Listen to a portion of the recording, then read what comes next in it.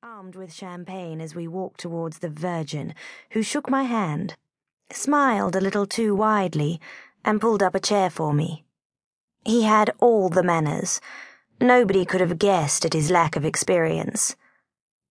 The Virgin was glamorous in the way few objects or people are anymore, and his distinctive style was a reminder of a more gallant age. His Savile Row suit was a classic. He wore a striped shirt open at the neck, and his brown hair fell in a brideshead flop, a seductive touch. Midnight, and the results were in. Tony Blair for another 4 years. The drunks cheered, but none of us cared. We dismissed politics. Charles ordered another round of champagne, and as we drank to a brighter future, out of the corner of my eye, I saw the Virgin stare at my bare feet through the silver threads of my shoes.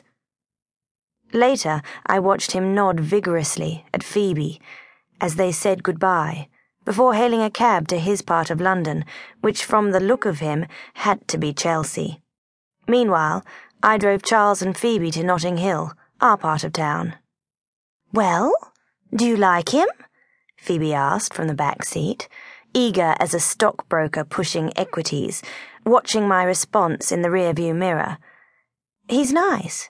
Yes, I think he's nice." "He'd like to see you again," she said. "Really?"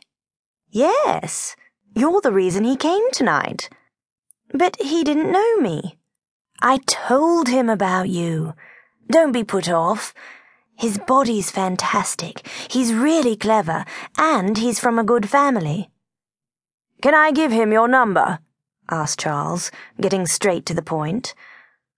Charles didn't give a damn about his friend's physique or family, but he wanted the Virgin to be happy and enjoyed playing his wife's game.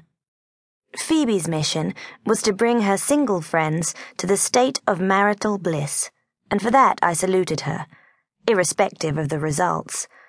Most married women don't socialize with single women, unless it's alone, during the day, when their husbands are safely out of the way. But Phoebe was different.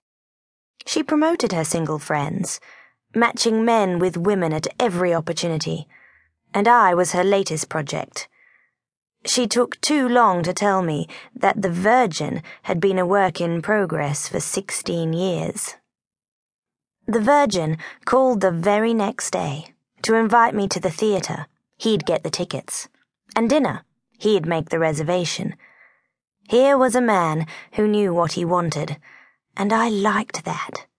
Bearing in mind Ralph Waldo Emerson's caution to beware of all enterprises that require new clothes, I picked out my favorite black dress, pair of black Chanel slingbacks, and a classic handbag I'd found that summer in Portobello Market.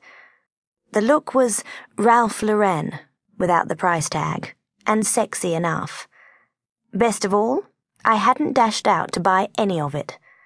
There was no reason to beware on a first date with a man I'd only met for an hour, sustained by champagne and a midsummer's midnight.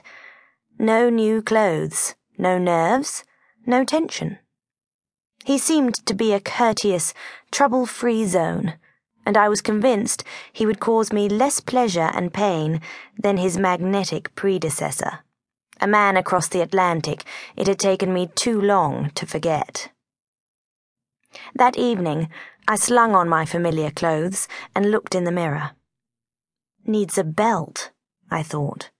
"I've got a waist. I may as well show it." It was 6 o'clock. I had a credit card and just enough time to dash to one of the boutiques on Ledbury Road.